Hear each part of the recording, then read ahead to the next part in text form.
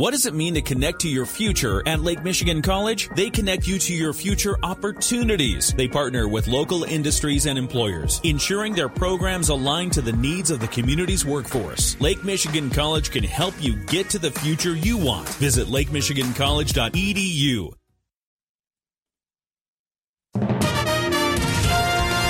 WSJM News Now. This is the 5 o'clock news block on News Talk Sports 94.9 WSJM. Brought to you by Special Light in Decatur and Benton Harbor. There's a good chance you've walked through a Special Light door when you go to a local restaurant, school, store, or plant. In the newsroom, I'm Andrew Green. Democratic Governor Gretchen Whitmer and Republican challenger Tudor Dixon have squared off in a debate. Speaking last night, the two sparred over issues ranging from abortion to school safety to crime to the roads. Kicking things off, the two were asked what limits they support on abortion. Whitmer said she's been fighting to maintain the current rules, noting she filed a lawsuit to keep a 1931 near-total abortion ban from taking effect. We know that our fundamental rights are very much at risk right now. I am fighting to protect our right to choose. My lawsuit would have kept the law as it is. Our legislature wouldn't take action, and so now we have a ballot initiative to vote on. I will be voting yes. Dixon said she supports allowing abortion to preserve the life of the mother, but she said little else on the subject of limits. So will she respect the result if Proposal 3 to protect abortion rights passes? I will always respect the will of the voter. I don't believe that there are laws that I'm above.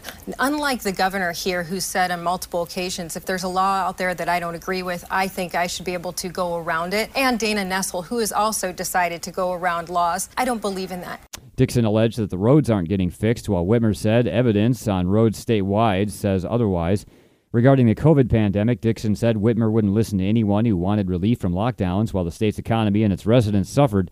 Whitmer said the administration's actions saved lives.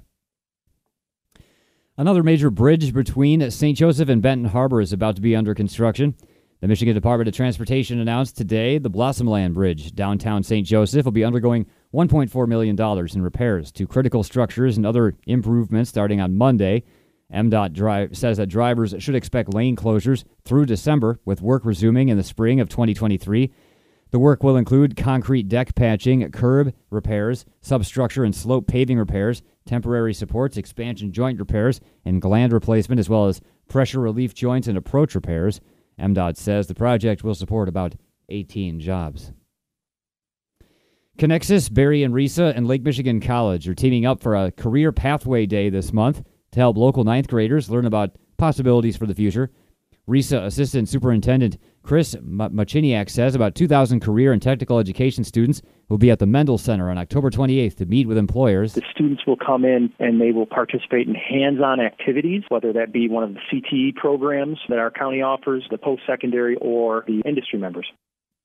Machiniak says more than 40 employers will be there, representing industries that include healthcare, manufacturing, arts and communications, and human services, among other things.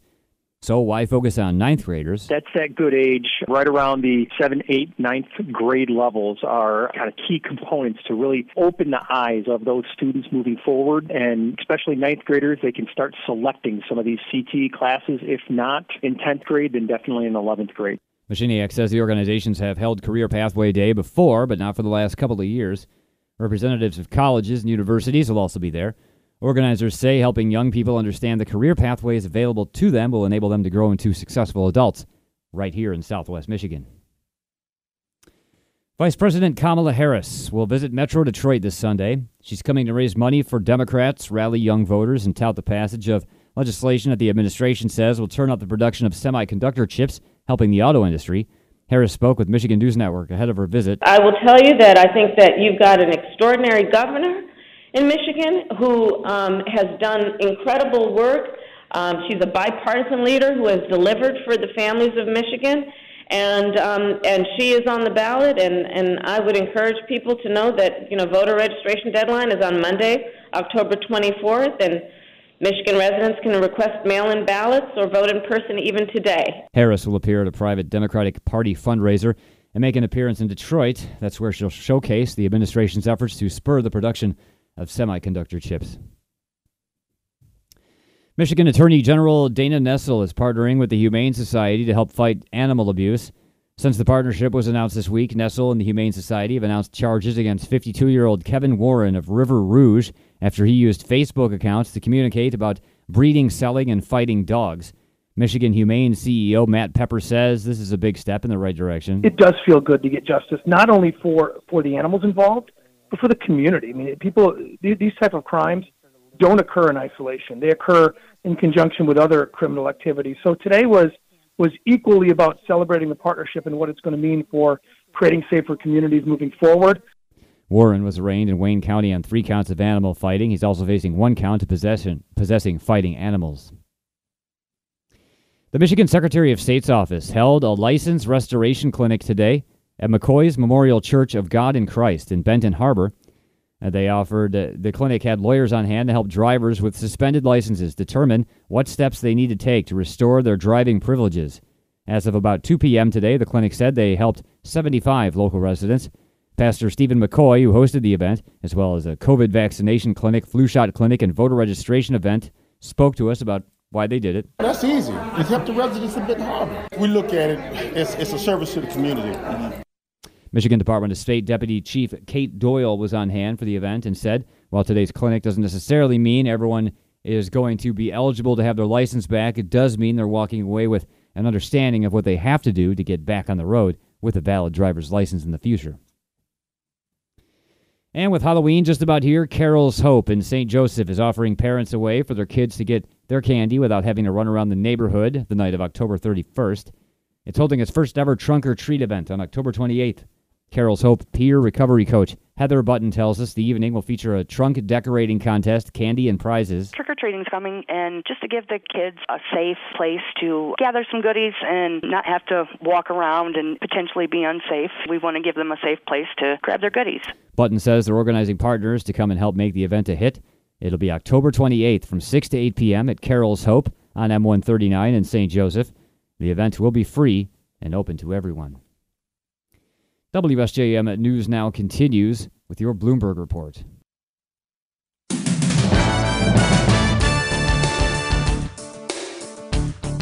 WSJM News Now continues.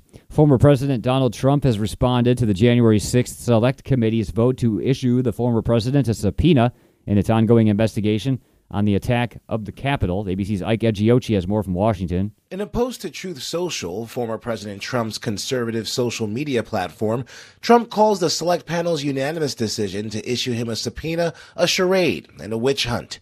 In his multi-page memo to Chairman Thompson, Trump reiterated his false claims of election fraud, but didn't address the vote to subpoena him and whether he would comply. The actual subpoena has yet to be issued, and it's important to note a subpoena is not an optional document, so it's likely there will be some kind of response from the former president's legal team. Ike Egiocci, ABC News, Washington. Senior U.S. officials say the Defense Department has gotten a request from SpaceX and Tesla founder Elon Musk to take over funding for his satellite network that has provided crucial battlefield communications for the Ukrainian military during the war with Russia. The officials, who spoke on condition of anonymity to discuss a sensitive matter not yet made public, said the issue has been discussed in meetings and senior leaders are weighing the matter. There have been no decisions. Musk's Starlink system of more than 2,200 low-orbiting satellites has provided broadband internet to more than 151,000 Ukrainian ground stations. Early on Friday, Musk tweeted it's costing SpaceX about $20 million a month to support Ukraine's communications needs.